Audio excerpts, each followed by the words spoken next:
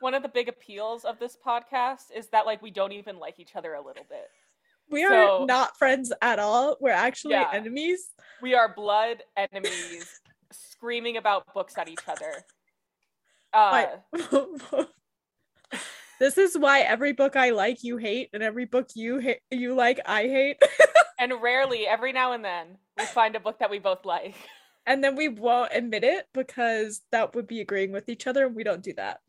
No, like, I fucking hate you. I know. It's mutual, so.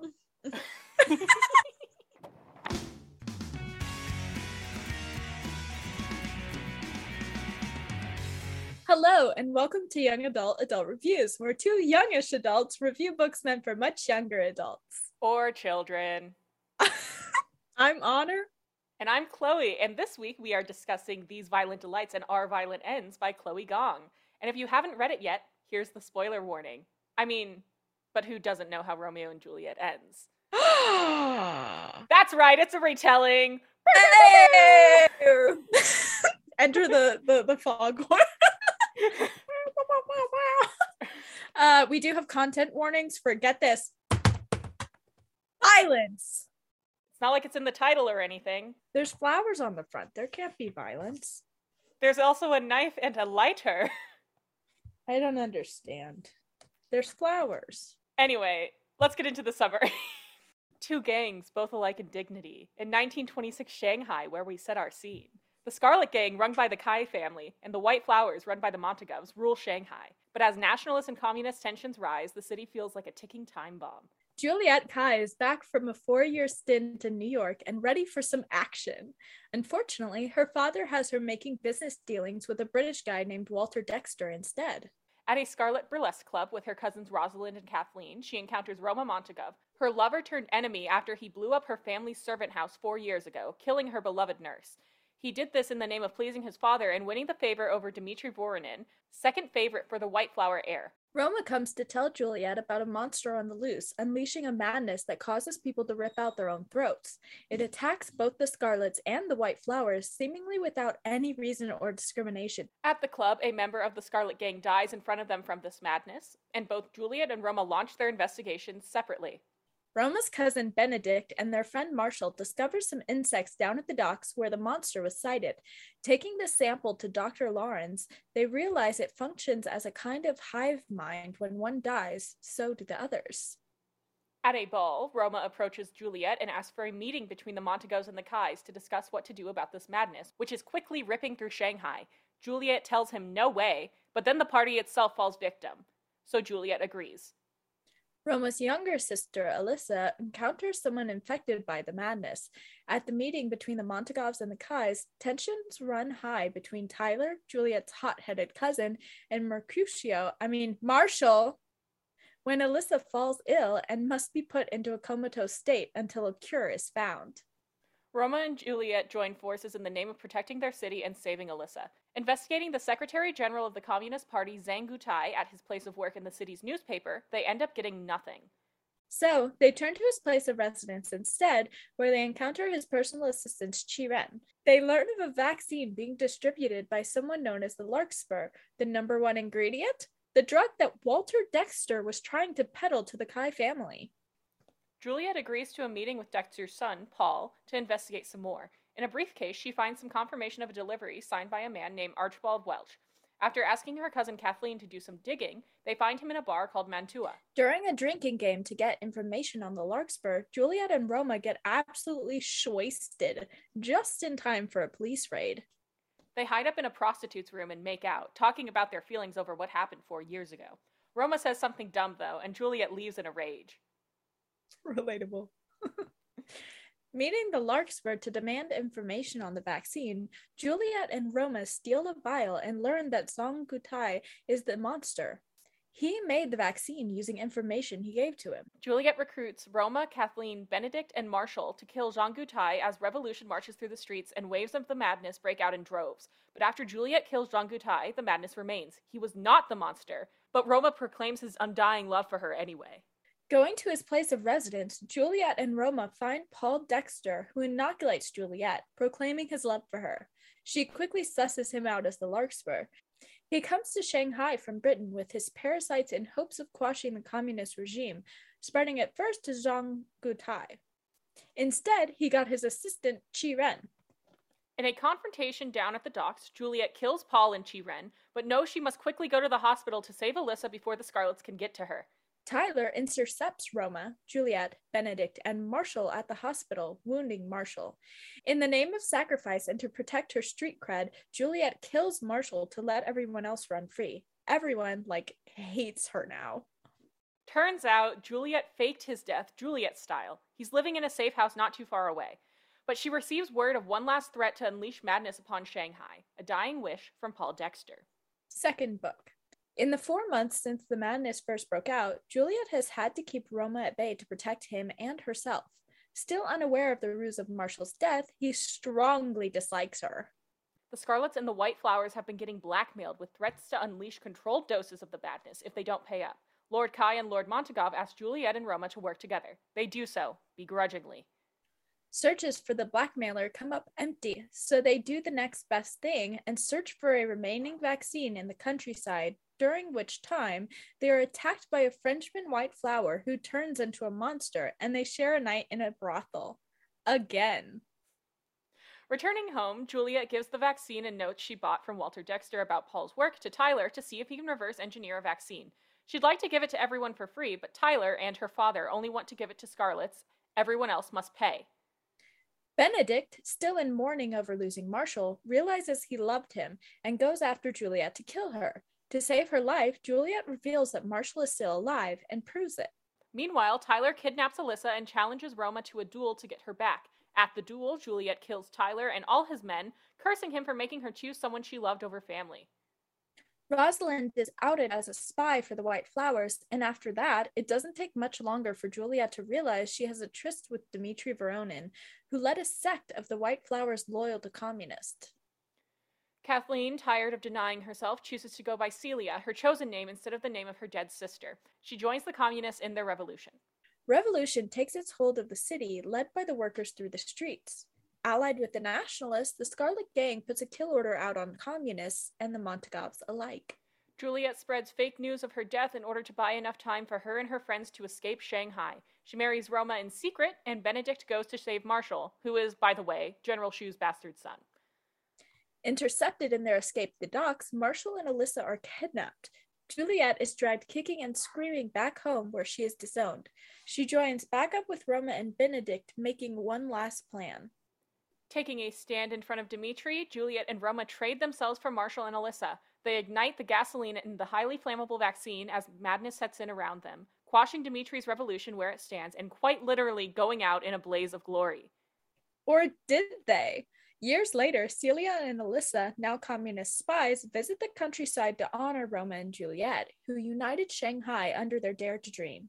Alyssa thinks she sees some familiar faces, a couple smiling and laughing in a boat, but she chooses to let it lie. And as such, these violent delights have found their violent ends. Chloe, what did you think? Oh my god, I'm so glad you asked, Honor. These books were fucking amazing. Oh No, my literally. God. The complexity, the drama, the intrigue, the many, many layers, the incredible research that went into writing these. I ate that shit up. What did you think? The development of the characters, development. the realism of the story, even though there were monsters. No, I mean, come on. The perfect melding of a literary reinterpretation and historical fiction. Like, I can't get enough. And beautifully meshed with all of the different worlds. Like, you've got all of the Shanghai residents, you've got the different families, all of the foreigners. I'm like, it was just beautifully put together, very realistic, even with monsters. I loved it. I thought it was fantastic. And this is coming from someone who's not necessarily a Shakespeare fanatic. So the fact that you also think that, I mean, that's big signs right there. No, right. Like, I don't even think that you have to like Shakespeare necessarily to enjoy these things, which I'm of the firm belief that if you don't like Shakespeare, then you must be coming at it wrong. Because I think that, and hear me out, what makes Shakespeare so great is the ability to rehash symptoms of the human condition again and again and again in a million different circumstances, and they stand true through time because they are so quintessential to what it means to be human. You know? No, I agree, because over the years, how many different retellings and variations of his stories are there? I mean, it has quite literally been 600 years since these exactly plays were everything written. can be based down in a certain way to something that he has written. And it is still, these stories like still ring true today. So I think if you don't like Shakespeare, it must just be because of an intimidation of the language, because these books read like a Shakespeare play. Just in the fact that it was so wonderfully drawn to the text, and kind of like this interpretation. Because another misconception, which we were briefly talking about, is that when you see like a production of Romeo and Juliet, it has to be like this boring, set in Verona interpretation of Romeo and Juliet. No, that's not how Shakespeare has to be. In fact, that's not how it should be. He would probably fucking hate that shit if he were alive today. Shakespeare is about innovation and constantly trying to see how you can restage this, because the beauty of Shakespeare is how many different situations can you rehash the themes in for them to still be relevant today. You know? And that's why I fucking love Shakespeare. And Miss Chloe Gong understands that. This has been Chloe on Chloe. I can't word Chloe that better Chloe. Myself, so this is Chloe on Chloe literary discussion, literary collaboration. Oh, Chloe, hit us up. Miss Gong, you liked my comment on one of your TikToks once. My Chloe is a huge fan of yours, so she kind of freaked. True. And I'm eating this shit up, quite literally out of the palm of your hand. I don't know. I just think that if you don't like Shakespeare, you had a shitty fucking teacher that taught it wrong and ruined your love of it. Because if you look at the bare bones of it, there's drama, there's intrigue, there's everything that these books have right there in the text. This is all, well, I don't want to say this is all derived from the text, because it's also very much derived from historical relevancies, and especially in terms of the theming and how colonization affected the political climate in Shanghai, and how that kind of worked in synchronicity with the tensions building due to the nationalist and communist conflicts. It's rooted in the text, is what I'm trying to say, you know? Yes. I think it's brilliantly done. And I want to say, you know, we're giving a lot of credit to the fact that this is just a Shakespeare retelling, but not only is it good because of that, it's good because of Miss Gong herself. I mean, you can really tell she's an English major, or I think she just graduated. She just graduated. I think but she's your age, actually, yeah. Yeah, she was in her degree when she wrote both of these books. And I think it really shined through just how much thought and development was put through of her own work within Shakespeare's original idea. Because not only did she take Shakespeare's play, but she made it her own. And that is the point of Shakespeare. And it is there that love just like grows and is fostered. But like, while we're talking about Ms. Gong, and I will be referring to her as Miss Gong to not... She has earned that respect. We love her. Well, respect, and also just confusion, because my name is also Chloe, so I wanted to be consistent. That's Ms. Gong during this very fair. Book deal at 19, published at 21, New York Times bestseller before she even graduated college. How cool can you be? It's phenomenal. And she's earned phenomenal. That. She proved that she earned that. Like the clear like craftsmanship and love that went into cultivating this story is so incredible, and the amount of research that she did to make sure that this was accurate. It's in the author's note at the end of Our Violin Ends, where she talks about the Communist Rebellion and like how the events described in the book correlate to events that happened in real life. And I just appreciate that attention to detail. She did her research, but she also based it on her own experiences and her own understandings of the world, and just the depth that she went into for the characters and the relationships between each other and the understandings of why everything is facing the way that it's going is just, it's phenomenal. It's really well done. It's so vastly layered that it's hard to pick apart everything, all of the details. I feel like this is a book that you have to read a couple times over to really understand all the different nuances. No, oh my god, like These books are dense. Don't get me fucking wrong. I think they're both just shy of 500 pages. I don't know the word count. I didn't look up the word count. But I would easily put these at like 100,000, wouldn't you? Dude, I don't do word counts. That's your thing. Maybe more. I do word counts. Oh, she talked about it in an interview. The current word count is 120,000 words. So it is quite a long book, especially for the YA genre. But Chloe Gong has some thoughts on the YA genre, as she talks about in the author's note of These Violent Delights. I love reading the author's notes, especially like now that I'm older, because like when I was younger, I was like, whatever, the story's done, I'm done. But now I just like appreciate the work that goes into it, and I want to know what is going on inside their heads, you know? Mm-hmm. I'm like, let me in there. What are you thinking? That said, I do think that these stories break the mold on the YA genre in a multitude of different ways that are all equally wonderful as the last. So we have the word count, of course, right? While I was reading these books, yes, they are dense, but I found myself taking my time with it to absorb the complexity of the text and the complexity of the theming in the text. Mm-hmm. I think that a flaw that a lot of young adult books have is that they kind of package up their morals into bite-sized bits that are easy for the audience to digest, where it's like justice good, killing bad kind of thing, where it's these kind of really sanitized ideas that don't really delve into the complexity of many issues. Like even books that are like, oh, morally gray, don't really reach the level, I guess, that I think Chloe Gong was trying to achieve in these books. And I think that she successfully achieved it. Well, and I think that's a really interesting take, because that stems towards the readers and the age of the readers and what the writers think that the readers can handle and can understand.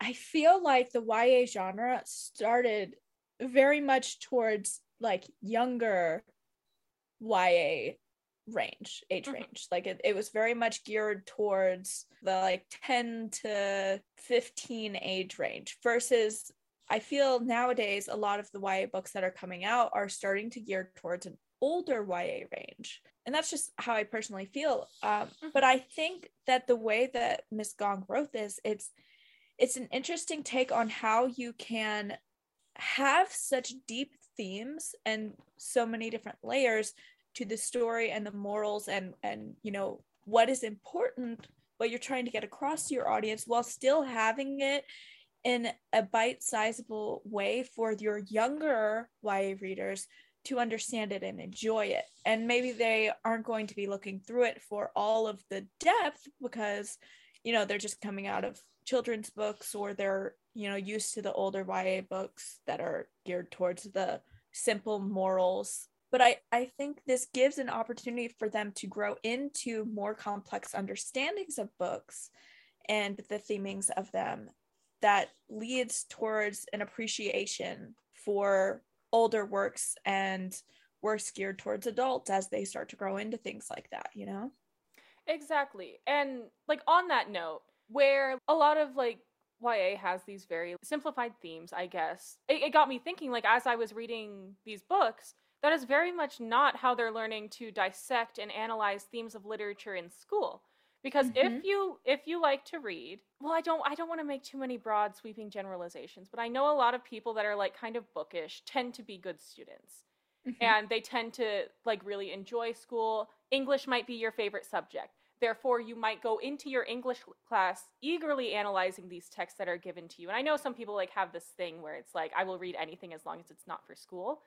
But I was reading this book and I was like, this has the theming of like a book that I would have read in like my AP Lit class in high school. This has something that I would have dissected and picked apart in a Socratic seminar with my classmates, you know, where it's like, I think that the author is saying this, or the character acts like this in regards to this theme. And it would be a great thing to read alongside Romeo and Juliet as you study it, I think. I don't know. That's just my 2 cents. But no, I agree with that. But that's one of the things I'm saying is that, you know, a lot of these YA books that are shown for these bite-sized moral ideas, or they're putting right in your face, here's the whole point of this story, you know. They don't give the audience enough credit to think for themselves and absorb what the theme means. And I feel like there's a lot of adults that kind of disregard just how intelligent kids and teenagers are. just how much depth that they can put into their reading if they want to. And I think that this book gives the option to if you want to, but it's not a requirement. I totally agree. But the gamble that you run and why it's such a risk is because media literacy is dead and dying. And I do believe that it started with that Blue Curtains post on Tumblr.com. Do you know what I'm talking about? I do not. Okay. So for our audience members that also might not know, there was a post on Tumblr.com in like 2012, 2013, like prime Tumblr era. And basically this one person was like, why does the author always have to fucking mean something? The curtains aren't blue because he's sad. The curtains are blue because they're fucking blue. And it's like, yes, this is true. Sometimes. But absolutely not all the time. People took that post and they ran with it. And they're like, it's always the curtains are just blue because they're fucking blue. And they never bother to read into it too much. And I think that has a lot to do with how young adult books kind of package up the themes and present it to their audiences without pretense. But these books really trust the intelligence of the audience that they are being read by. And I think that's a wonderful thing because it leaves you to draw the conclusions on your own. For example, really like the only solid bad guy in this is, I would say, the colonist. Because, like, of course, in the first one, the monster was a colonizer the whole fucking time. Right? And, like, it's this constant theme, like, throughout the books where Juliet is ruining the fact that Shanghai has become this stomping ground for colonizers who are looking for a place of debauchery. And how Chinese people are not even allowed to go where they please in their own country because white people have taken it over.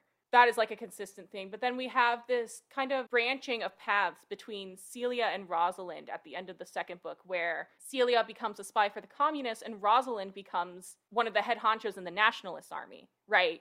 So we have these characters that are kind of like taking different paths, and they're not necessarily bad guys. They're just characters that have kind of like fallen by the wayside with each other, I guess. And I don't know, I'm just so excited to see where she goes with this because I don't know if you knew this. Foul Lady Fortune, yes, is her next book. It comes out September 27th of this year. And it is a retelling of Shakespeare's As You Like It. And she has been planting the seeds for that in these books, especially with Rosalind and Celia, who are sisters in As You Like It. And that is going to pick up right where this left off, kind of. So I'm kind of excited to see how she continues to explore these themes in this literary universe that she's creating of Shakespeare interpretations. I think it's really interesting how well she's interwoven this story to have such a broad opening for more of the Shakespeare and her interpretation works to intersect together. Oh, like I'm waiting for Hamlet. Right? I'm so excited for Hamlet. Taming of the Shrew, I'm ready.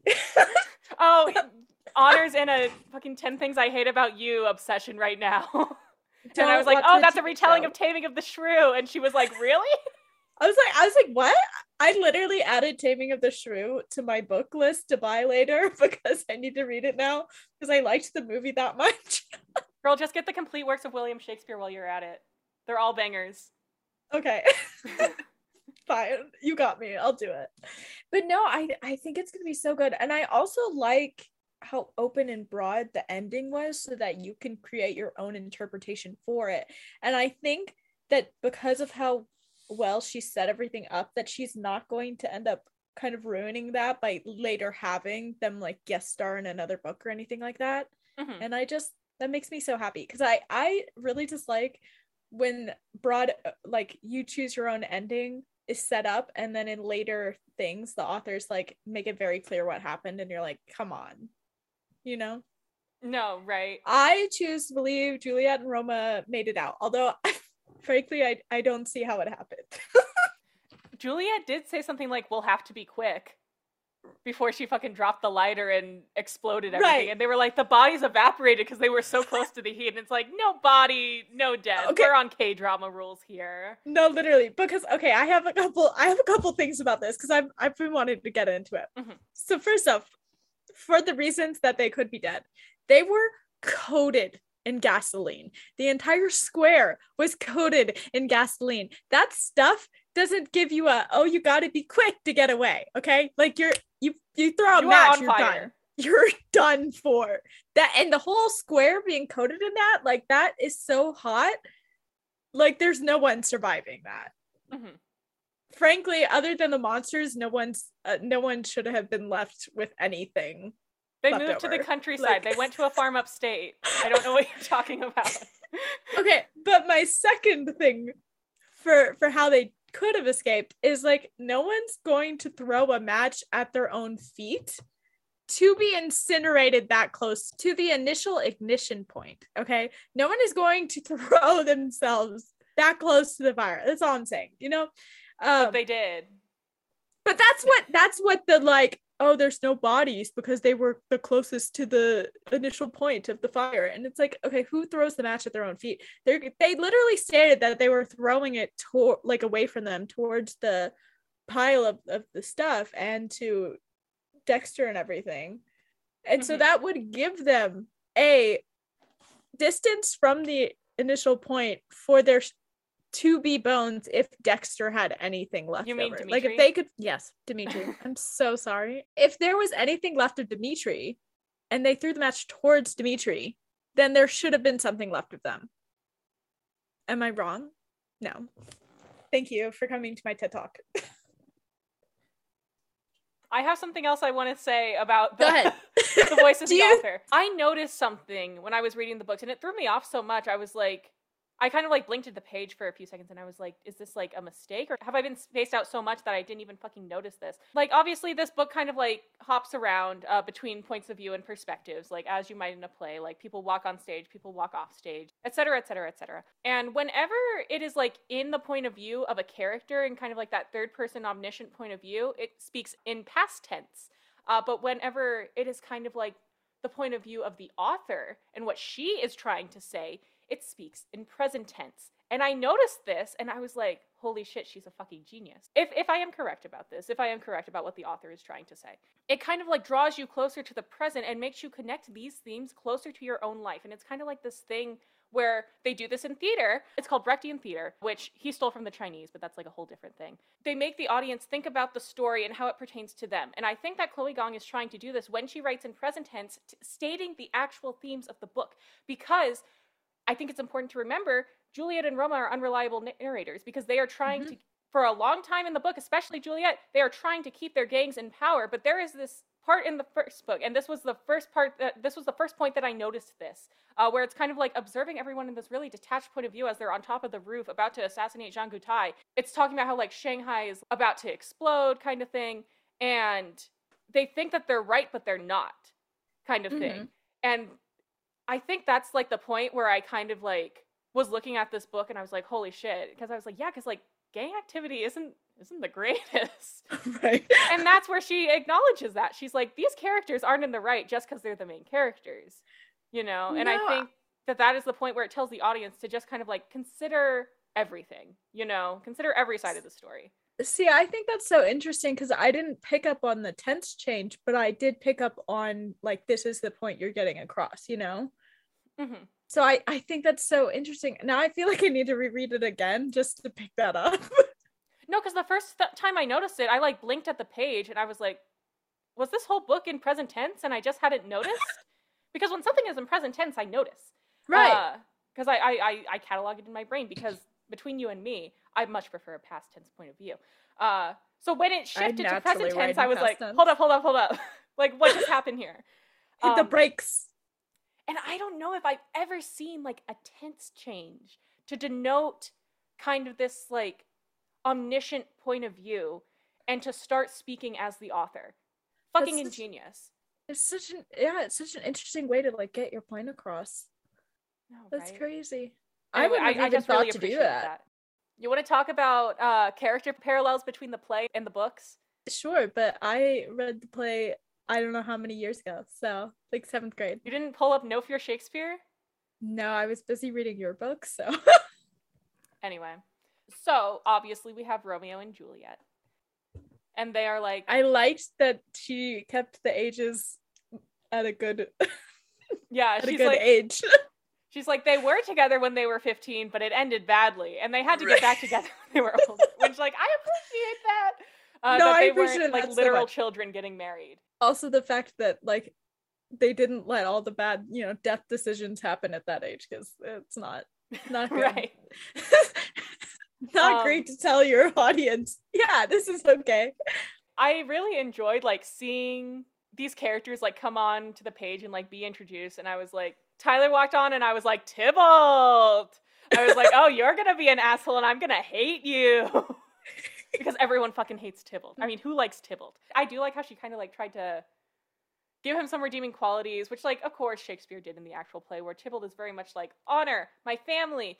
I am going to, like, fight for my family to the end. I'm going to honor this blood feud. And she kind of, like, transfers that over pretty nicely. Which I think is so interesting, because I think the only reason that we dislike him so strongly is because we see it from Juliet's point of view, where she sees how wrong it is and that he's trying to overtake her and all of these things. But if we saw it from his point of view, we would see how wrong she is. Well, yeah, because it's so much fun. Tyler, and I think Tybalt in the actual play as well, very much views the world in this sense of black and white. And she does a wonderful, wonderful job of conveying that in this adaptation. But that said, whenever characters entered the page, I also knew what was coming. So when Mercutio and Benvolio strolled onto the page under the names Marshall and Benedict, I was like, oh, fuck. Then she went the route of they're in love, which is a very common interpretation of the play. I was like, oh, fuck, because I knew that Mercutio died. And so every time, I think there were like 3 times in the first book where Tyler and Marshall aimed their guns at each other. And I was like so fucking scared. I was like, this is where it's going to happen. This is where he's going to fucking kill him. And it never happened. And then Juliet shot him and I was like, fuck. I was like, what a way to turn it on its head. And then, of course, like, she ended up pulling a Juliet because everyone loves Mercutio and Benvolio. Mm-hmm. Everyone loves them. You can't have the lovers die. Mercutio makes the sex jokes. You can't hate him. Knowing what was going to happen when they came onto the page just by drawing those parallels with their names, but also kind of being pleasantly surprised with what happened. Because in the play, quick refresher, Tybalt kills Mercutio and Romeo kills Tybalt in retaliation. Because he fears that his love for Juliet has made him, I believe the exact term is effeminate, but I think it's more correct to just say soft. I believe he does say effeminate. I'm not joking. He's like, this has made my love for Juliet has made me more womanly. And like, you know, but I really love this adaptation because it gives Juliet so much agency in that she is the one to quote unquote kill Mercutio, and she is the one to kill Tybalt, because every time you think it's going to be the people who are supposed to do it, but every time it's Juliet. She is always the one that kind of like steps in and subverts expectations, but she is also the one that makes the decision for Roma, where she's like, my love for him is making him soft. I have to separate us. And she also makes that decision for herself on the same grounds, where my love for Roma is making me soft, and I am going to lose my reputation as a cutthroat, cold-blooded killer, heiress to the Scarlet Gang, you know? I just love how much agency the story gives Juliet, as opposed to the original text. I agree with you. Not that I refreshed myself, but it is a good change. No, and then, like, again, this, like, is the idea of staging Shakespeare, because the beauty of theater... Let me get back on my theater soapbox. I majored in theater. I'm sorry. Sorry I majored in theater. The beauty of theater is that it's different every time, right? But I think the good thing that this adaptation has, because of the fact that Juliet, she took all of the action on herself, it showed all of the discourse that was going through her on the fact that she had to make those decisions, that she chose to kill her own cousin, that she chose to turn Roma against herself, that she chose all of these things, and then she's the one who has to live with the emotional turmoil because of that decision that she made. Exactly. And kind of like that thing where it's like you're adapting text to text instead of text to stage. It's kind of hard to make that leap, because something that theater has that books don't is staging. And depending on how you stage something and how you phrase a line, it can totally change the power balance in the stage or in the scene. Like, someone upstage has less agency than someone downstage. Someone on stage right has more agency than someone on stage left, you know, because that is the way that we read. That is the way that we view things. This interpretation is truly beautiful.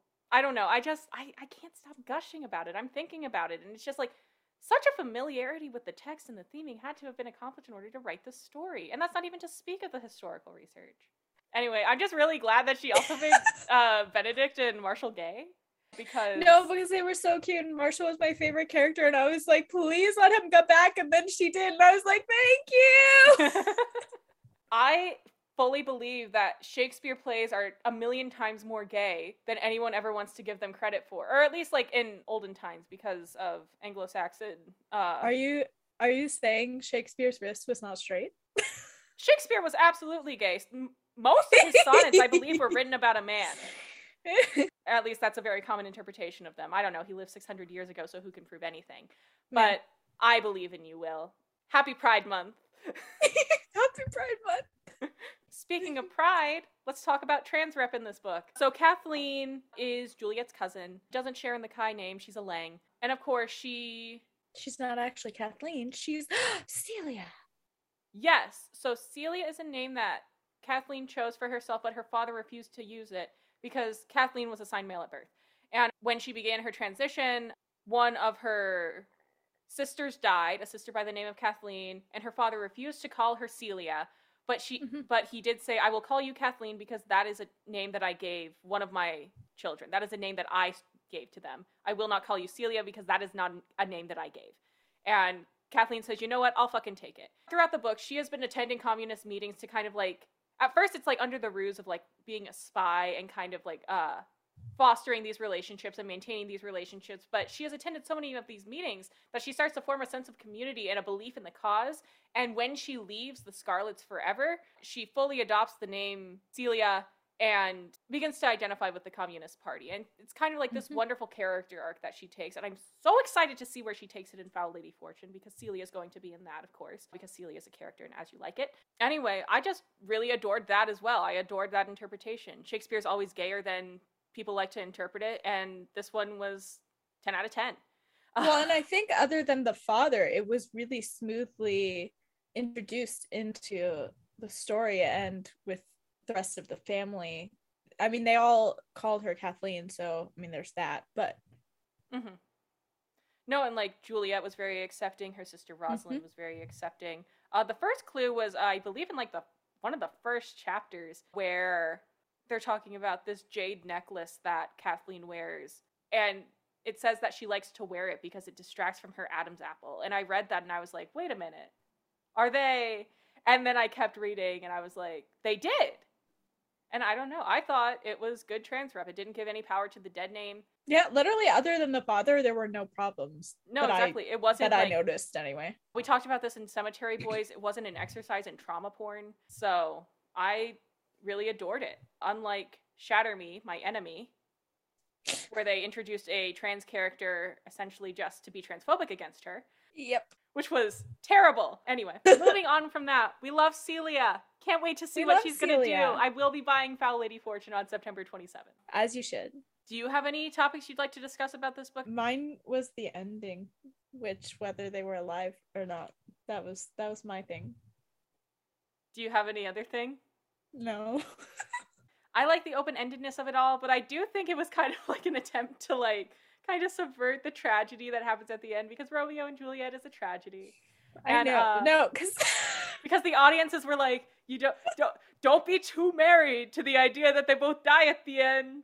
Like, please don't feel like you have to stick with it. And then she was like, he, and then was like, or did they? No, because I think if she had killed them off, I would have been done for. Like, I was halfway through reading the first book and I was like, wait a minute, this is a retelling.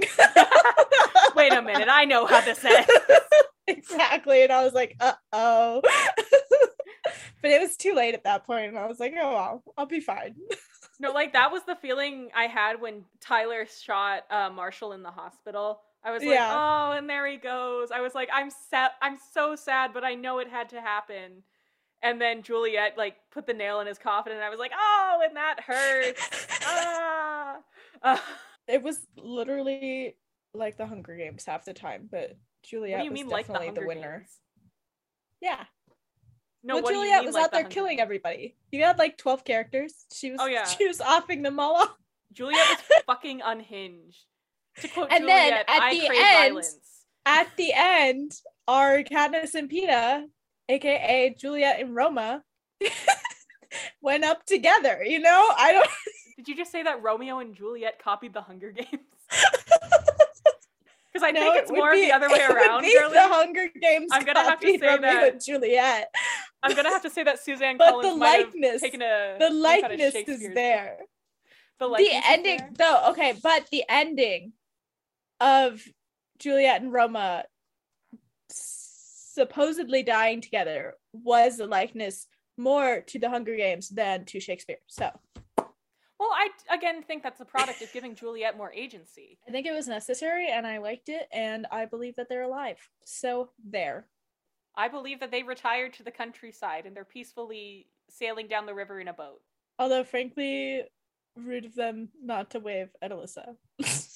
Though, all I have to say is that Celia seemed pretty confident in her answer that Roma was proud of her. Because Celia took... You think Celia knows something? I do think Celia knows something. I think Juliet was like, hey, bestie, I'm alive. I like that you think that Juliet would tell Celia, but Roma would not say a word to Alyssa.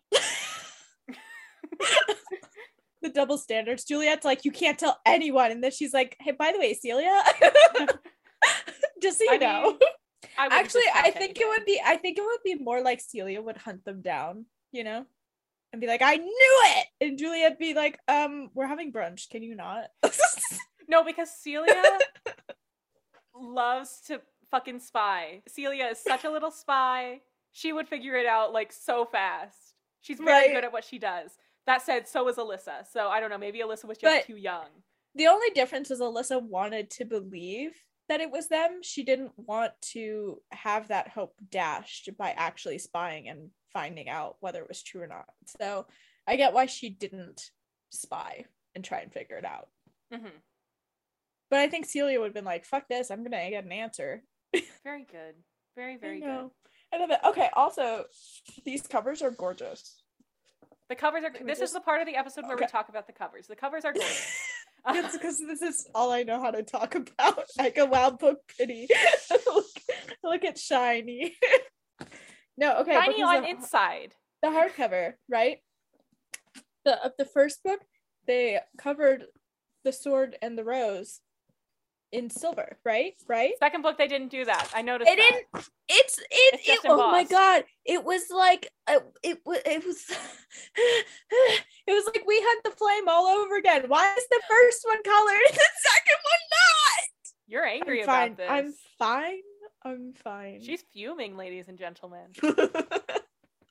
All I'm saying is I like consistency on the pretty covers. If you're gonna have a pretty cover for the first one, continue it with the second, please. You could like gild it yourself with gold leaf, I bet. Are you kidding me? I would ruin that. I wouldn't. Ship it over. Okay, I remember the time that you had my book for 9 months because you wouldn't ship it to me. Anyway, I told you I would pay for it, so that's not happening. Honor. Yes. Would you like to move on to ratings? I would. That would be fun. If you're new here, the categories for ratings are plot, character, prose, world building, and vibes. We will rate each category out of 5, tally them up, and average them out for a total star rating for this book series. Honor, would you like to go first?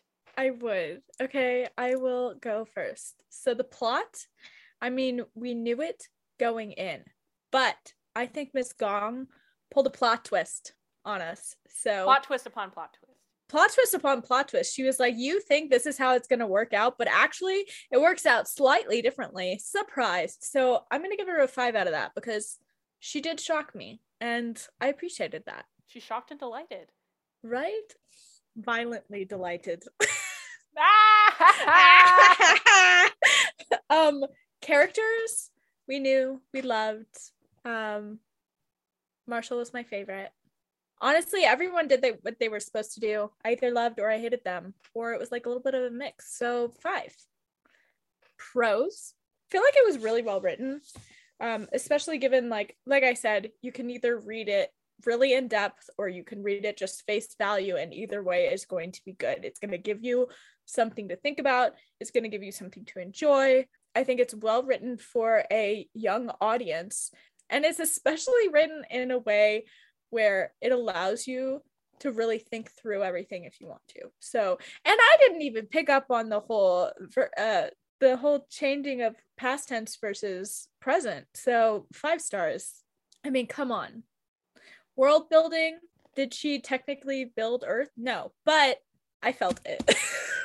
I do think it was really well added with the addition of the monsters into like even just the realism of our Earth. And then the fact that she just had the blending of the different worlds of the different gangs, the communists, the foreigners, all of that. I think it was exceptionally well done. I think everything seemed realistic. Again, even though there were monsters. 5 stars. I don't know how shocked you're going to be on this one, but the vibes were there. 5 stars.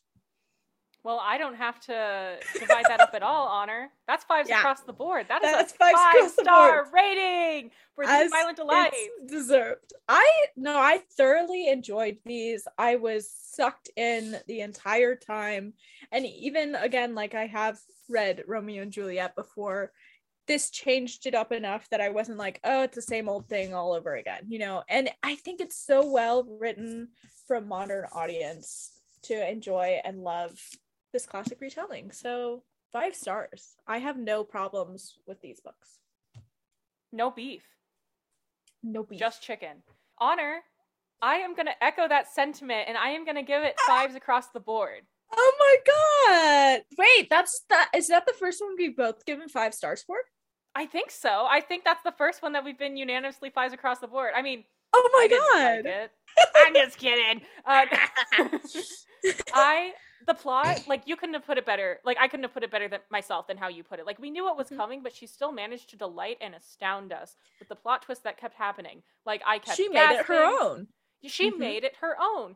And the characters were part of that because Shakespeare's stories are largely character-driven. I adored the characterization and the reinterpretation of these characters from the liberties that she took in terms of, like, LGBT representation, kind of the agency that she gave Juliet, even kind of like transferring the values of Tybalt to Tyler, and how by placing them in these new settings, like how we watch the changes in their characters like grow and flourish in this new environment. Prose, you know how I feel about the prose. This was amazing. This was beautifully written. It was like just metaphorical enough to not be pretentious about it. Just phenomenally written, ingeniously even. World building, it is Earth, but the level of research that you need to create a place on Earth like this, both historic and just kind of like being there, because in her little author's blurb on the flap, it says that she has family in Shanghai, so I'm assuming she takes like a lot of fucking trips to Shanghai because she grew up in New Zealand, which is it's like a shorter flight than, you know, it would be for us to Shanghai. Crazy how that works. It is so intelligently researched and molded, and you can just like feel how smart she is just exuding from the page, and how much she cares very deeply about this melding, like this melting pot of worlds that she's created, you know? So 5 out of 5 for world building, obviously. Vibes, you know the vibes were there. She nailed it. She nailed the 20s culture. She nailed the political climate of the time. She nailed the romance. 5s across the board. Chloe, how could you rate her lower? Exactly. I have to have my fellow Chloe's backs. Yeah. And she delivered. What can I say? What's her birthday? Is she a Capricorn? I don't know. Google it. I wonder if I can Google this.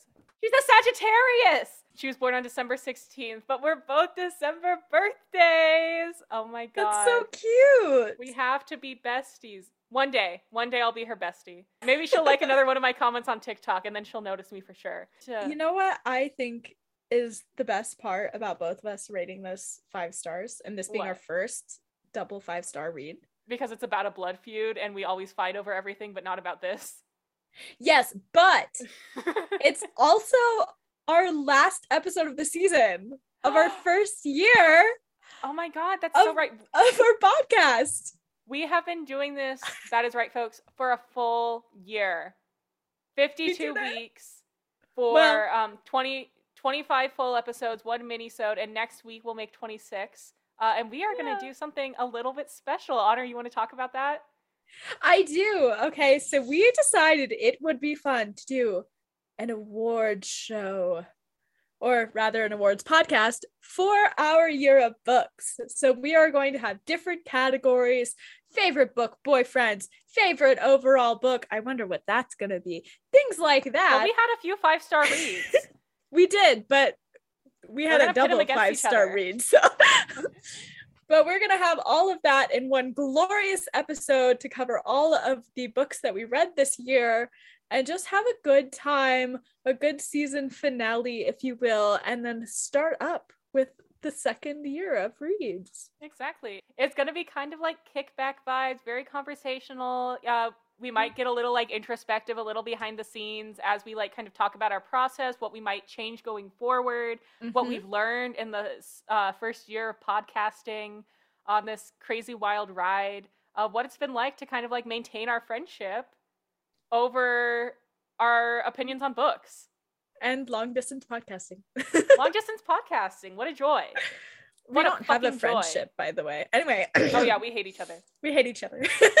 So if you guys have any categories for awards you would like us to give out to any books, or if you have suggestions, or if you just want any questions that you have for us to answer, like let us know. We will have our Spotify suggestion box open. Drop in whatever you feel like. We can discuss it in the next episode. And if you're not listening to this on Spotify, drop it on our other social media. Chloe, you want to take that over? Yeah, so we have social media. It's this cool new thing where we post pictures and sometimes videos of what we're reading.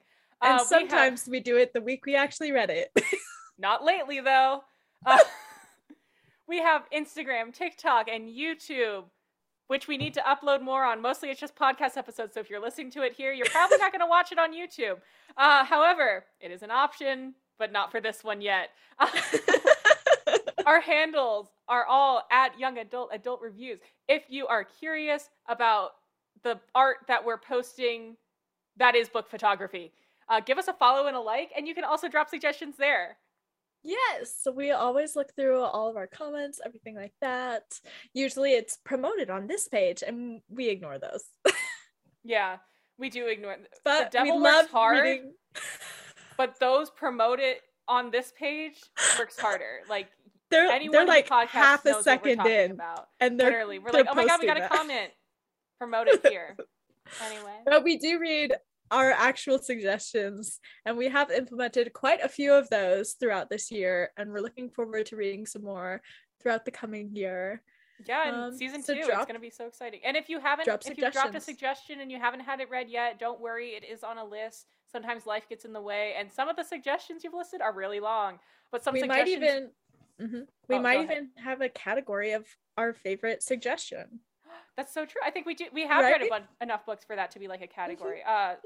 Books suggested that we've done episodes on in the past include Shatter Me, Sky Hunter, Fallen. That said, if you do suggest a book series, I hope you're thick-skinned because we are ruthless about it.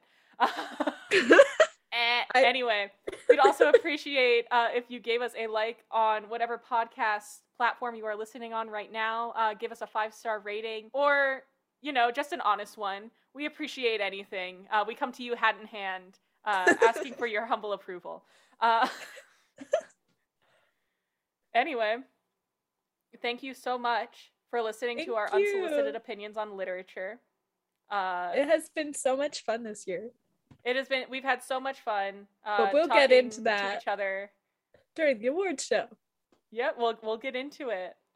Thank you very much. That is a wrap. That's a wrap. That was a good one. Yeah, that was solid. That was a solid ending.